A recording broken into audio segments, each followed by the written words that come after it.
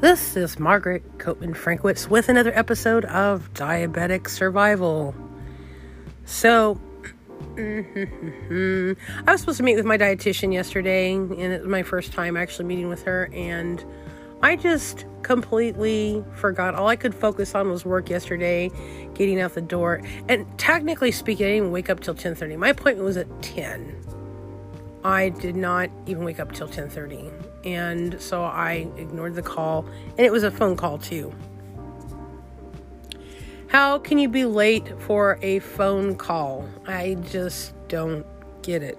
Okay, so she's probably thinking the same thing, and she's like, she's blowing me off. No, I wasn't blowing her off. I just completely forgot. I mean, I had even verified it the day before. My sleep is precious. I had a hard day the night before, so unfortunately I missed my appointment. So I called them back, and they were actually quite nice about the whole situation. I would have been furious, honestly. This is probably the reason why I'm not a dietitian, and she is, because she's got patience. She has patience with me, so I appreciate that. And the office said, well, how about we take care of this in a half an hour? How does that sound? I'm like, what? Really? I was an idiot, and you're going to compensate me for that and say it's okay and tell me that you're going to, my heart, they're gold, okay? So they're already on my, nice list. I got to get them a Christmas card for, the end of the year. They're on my Christmas list because that was the super nicest thing anybody could ever do. So, to my healthcare professionals, thank you so much. Okay, so I got to talk about what we've talked about, since I did actually mention in a previous podcast that I was actually going to discuss what me and my dietitian actually said and where I can go from here. So I just basically let my dietitian know everything. And I mean, we were on the phone for a little over an hour. She was trying to cut me off at that point, but I had so much to say about everything. And of course, if you've been listening to me for a while, I can talk and talk and talk and talk. Okay, about some important things and some unnecessary things and some off the wall things. But, of course, when it comes to diabetes, of course, you and I know. She doesn't know that I have a podcast. She doesn't know I'm talking about her. I'm not going to give her name out, obviously. But I had a lot to say about the whole diabetes health, what you guys know, dietitians. So I'm sort of not thrilled with the advice that's actually given, but I sort of am, because they are getting on the same page. And it's amazing. Either that or she's trying to get on the page that I'm at. Either way, it's syncing. And this is important information, okay? So thank you very much for listening to this podcast. All about diabetics, all about diabetes, all about survival, all about how can we take care of ourselves the best that we can.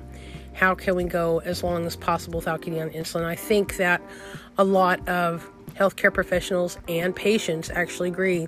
Insulin, if you can actually put that off for a while, is probably the best thing, because once you're on insulin, you're not, going to be the same.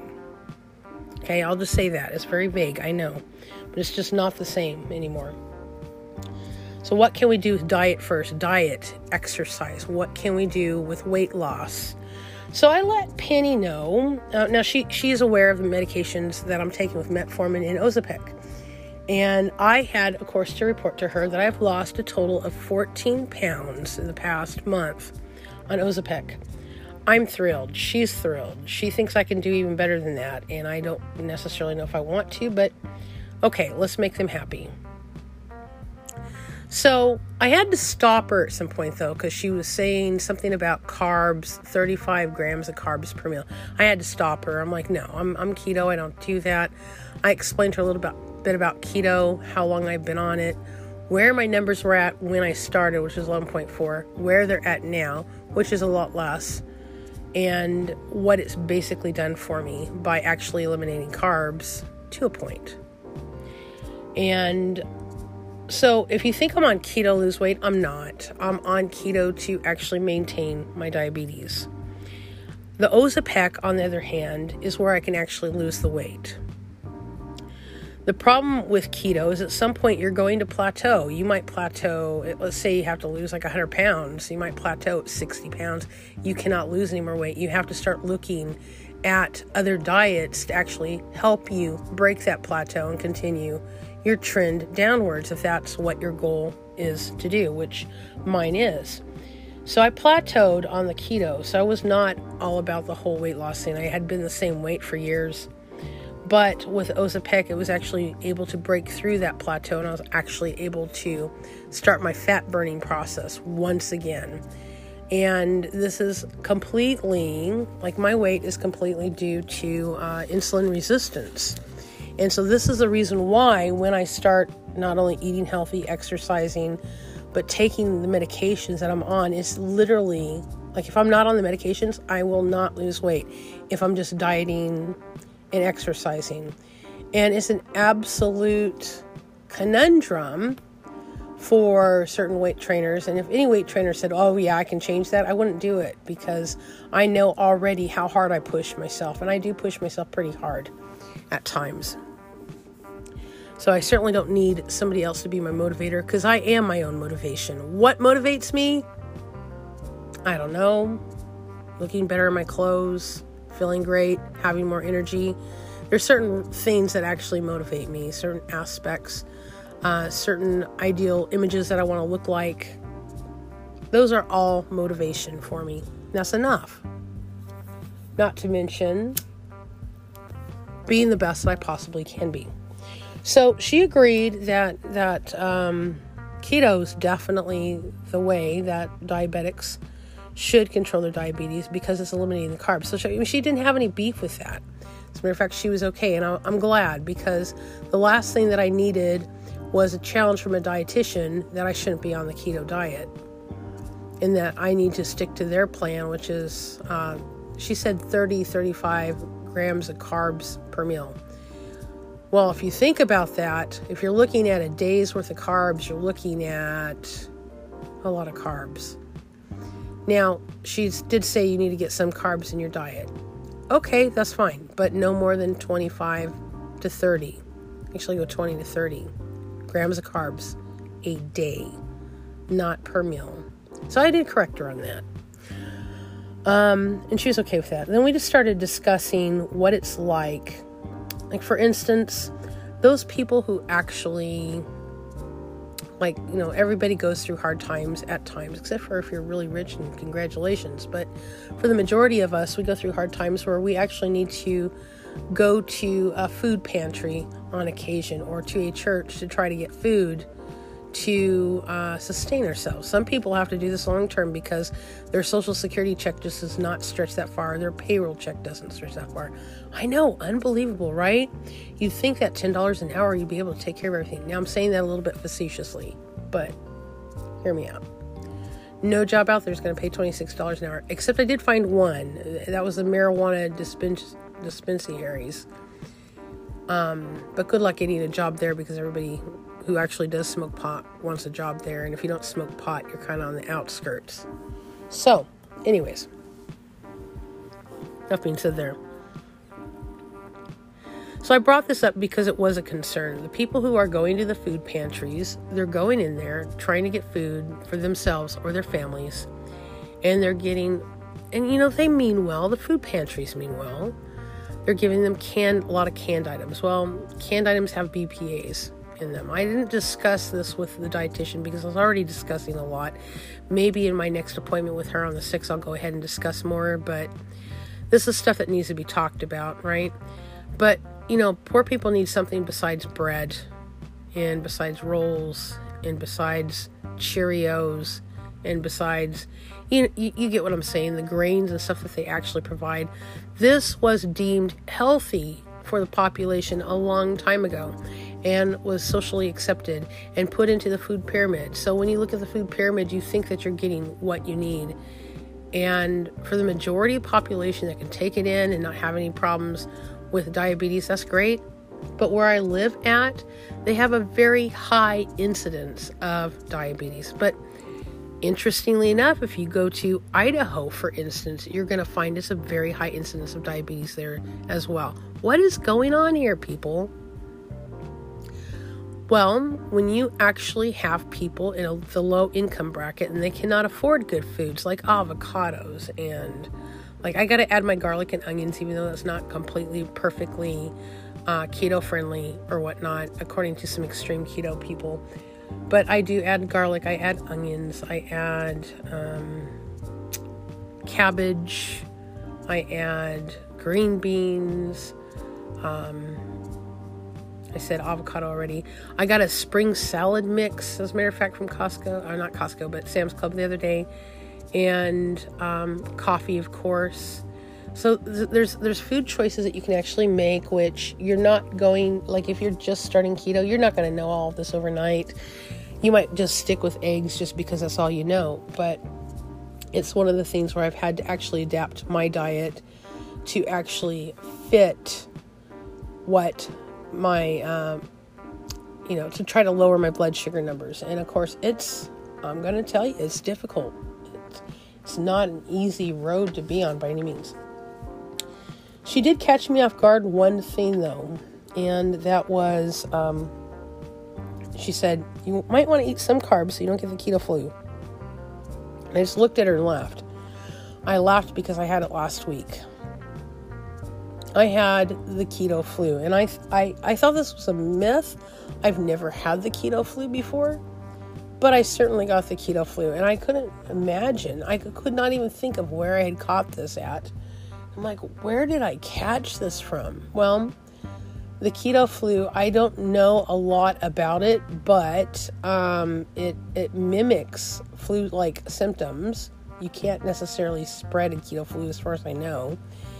And it makes you feel miserable for a few days. And then it goes away miraculously. So I had ganged up on the garlic quite heavily, and it kind of knocked it out of the ballpark. So interestingly enough, garlic works very well. Unless it was the keto flu. And this is just getting confusing at this point. So as I was discussing... Now, she was trying to catch me on something, and, I'm like down with the whole diabetic diet just because I've been on it for such a long time, and I've been trying so hard with it. So I was thinking, she's not going to catch me on anything, and then she actually caught me on something. What she caught me on is the fact that I have not been checking my numbers. Now, sure, I get an A1C, but technically speaking, I should be seeing where my blood sugars are at on a regular basis. And, back when I was a pre-diabetic, I did this all the time. My fingers hurt all the freaking time because I was testing myself before I ate, after I ate, an hour after I ate, 3 hours after. So I was doing this consistently, wasting a lot of test strips and being frustrated with the whole process. And you probably have been through it. And if you have, I'm really sorry. But she did mention there is a system out there, and I know this system because I've seen a girl with it, and I asked her about it. It's called Freestyle Libre. And with a Freestyle Libre, it's like a little round disc. You plug it on the back of your arm. It's good for about 14 days. It actually gives you your readings. It shows you where you're at, where you're not at. And this may actually help a lot of people out there who are trying to cut back on their carbs, or at least see what they can eat and what they shouldn't be eating, and what it's going to actually do to your numbers. And you're less likely to go to the Chinese restaurant where you're having your favorite dumplings if you know it's going to shoot your blood pressure, or not your blood pressure, but your blood sugar through the park at like 300 and some odd whatever when you look at your phone, because it'll actually send a reading. It's actually controlled by Bluetooth. It'll send a reading to your phone and show you what your numbers are at. So you're less likely to choose a meal that is going to spike it over something like Chipotle, where you're having a cauliflower bowl with some meat on it or something. And it'll actually spike it gradually, like maybe 30, 40 points, as compared to spiking it like 180 points. Right? So, and if you're that high, then I would definitely, watch my numbers. So I haven't been in that super high range, nor do I plan on going into that super high range anytime soon. So the sooner you can nip your diabetes in the bud and take care of yourself, the less complications you're going to have later on, if any. Now, when I was reading my paper here for the dietitian, it says, yes, I have type 2 diabetes. I already knew that. But what was really nice, it said without complications, without long-term current use of insulin. That is a badge of honor, people. If you're not having to take insulin yet and you have no complications, you're in good shape. And you're in good shape to keep yourself in good shape until the day you die. Look, you know what? Make it your goal to die from something besides diabetes, like maybe a shark attack, or, jumping out of an airplane without a parachute, or something like some kind of weird freak accident. Don't let it be your life mission that you're going to die from diabetes. Okay. So try to die from something else, or maybe open heart surgery. No. Okay, let's do something a little bit less weird. Like maybe carpal tunnel and like you have carpal tunnel and you actually have the surgery done and you die from the surgeon accidentally stabbing your main artery and you bleed to death or something. Okay? So just think of it that way, then it's not so bad, because technically speaking, ironically speaking, diabetes isn't necessarily going to kill you. It's going to be something else, because in today's society, it's just different. So, for those of you listening, I started thinking about the time of Socrates and how they actually, because they diagnosed what diabetes was, like well before our medical modern inventions, okay? So back then, they called it something else. And they actually used to have testers who would go and drink people's urine to see if it was sweet. Because if it was, that meant that they were suffering from this diabetes. Ew! Like, I'm so glad things have changed. Like, the physicians were the samplers. The physicians were testing it. And that's how they knew when they had this. You'd think that all they'd have to do is smell, but no, they were drinking it. Ew. Okay. So things have changed and it's come a long way. Now we have blood glucose meters, which are not my friend. Like, I've stuck myself more than I even want to think about. And I'll tell you what my problem is. My problem is so I have to test my blood sugars. I don't want to. Okay, that's my problem. Okay, I actually stuck myself earlier, and it confirmed why I didn't want to actually test my blood sugar. Because my liver, my malfunctioning liver, which needs to be fixed, will either bottom out my blood sugar numbers or it'll speed it up. And there's not really a lot I can do about it except do exactly what I normally do. Drink lots of water and try to eliminate the carbs and try to bring my blood sugar numbers back down. The problem with diabetes is you literally got to pee it out. So, I mean, if I had a physician testing my urine right now, which I would not expect my doctor to do, okay, mind you, nor should you expect yours to do, and ew, gross, just check your blood sugars and see where they're at. Easier said than done, right? Well, I did test mine twice. I stuck myself twice, like after I talked to my dietitian. Because she was insisting on this, right? Like, I'm continuing on the Ozempic. Okay, that's fine. But they need to decide if they're actually going to get me off of, for instance, my metformin or my Ozempic. Now, my goal is I want to try to break it down to a 5 or a 6.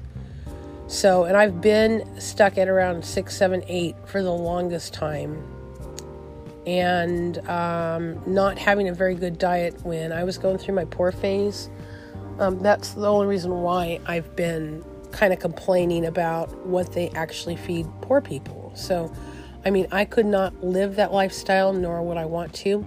But talking to her about it, the dietitian, was interesting because she's also discussed this with people in that field, with what are the types of food we can actually give diabetics, because she has straight up told them we need to actually get away from the staples like rice, potatoes, breads. These are the things that are not good for diabetics. And because we have such a high rate of or incidence of diabetes in the area, they're just going to have to start serving good foods like pork, chicken, fish, eggs. And I've even heard that pork wasn't necessarily a good choice because it could raise, for instance, it's either blood sugars or blood pressure. I'm not quite sure on the two. I'd have to actually look that up. But that's what I've heard anyways. I haven't actually heard any experts really talk about pork. So I'll make sure to keep you updated in future episodes. So basically the conclusion boiled down to this. She wanted me to check my blood sugars more. She's proud of me for losing 14 pounds. She was surprised that I actually lost 12 pounds the first 2 weeks that I was on Ozempic. I only lost a pound each on the last 2 weeks. I'm now supposed to dose up on my Ozempic. So I'll actually be taking 0.50 instead of 0.25. So this is probably the reason why she told me it's super critical for me to actually test my blood sugar. So I agreed to do that. You know, I was stubborn about it, but I told her I'd do it, and I will. The thing is she didn't tell me how many times a day I'm supposed to check it, which is good. But I'll probably test myself in the mornings like I do everything else. I'm irritated. One thing I didn't know, though, is I was actually looking at my Rely On meter. It's a Premier. And I thought the test strips, and this may be old school, must be what they used to do, 10, 15 years ago. But they used to expire after a month. And I was checking my strips, and it might be because I do have the Premier version of Rely On instead of just the Rely On meter. But the test strips don't expire for an entire year. So as long as you keep it in a cool, dry environment, you should be fine. So, yeah, that's a good thing. So that's my update on the dietitian. And of course, I'll talk to her more next month. And she'll ask me how I'm doing because, of course, she wants to know how the Ozempic is actually working. And I'm actually thrilled. I wasn't really planning on losing 14 pounds, but I'm looking so good in my clothes right now that I actually do want to lose a little bit more weight and then go model or something, because I didn't actually think that I was going to be able to lose more weight as soon as I hit that plateau when I lost a bunch of weight years ago. So I'm actually really enjoying this. What I probably will not enjoy, though, is having to buy new clothes, because that's going to cost me some money. And then hopefully I have the money to buy new clothes. But I'll worry about that another day. It's not like I'm dropping like 100 pounds or 50 pounds overnight. So that's it. All right. So I think that's all I have to say right now. And I hope that you're enjoying the podcast. I hope you enjoy a little bit about what goes on when you're diabetic, and if it's making your head spin, I'm really sorry, because it certainly makes my head spin sometimes, and I just want to throw out a flame out there and burn it all up and make it disappear. But I realize that this is a lifestyle. It's not necessarily a life choice. It's just something that happens with age, and something that I accepted. Between age and heredity, I should say, sometimes you're just 100% prone of getting what your father had or your mother had. So it's just one of those things. All right, so this has been Margaret Coleman Franklin. Remember, be kind to each other. I actually promised somebody I would do a good deed today. So since I normally do good deeds twice a day, I have 2 good deeds to do out there. So one is my podcast, and now I got to go pick another good deed to do. But this guy had the bathrooms closed, and he allowed me to use it while I was there because he was just being kind. So now I'm going to go do something extra special for somebody today. So I hope that you do too, because I want being kind to be contagious. I want the whole world to be kind. I think it'd be great. All right. So this has been Margaret Copeman-Frankowitz. I hope that you have a wonderful day. And until next time, my fellow diabetics, you take care and stay strong. Bye-bye.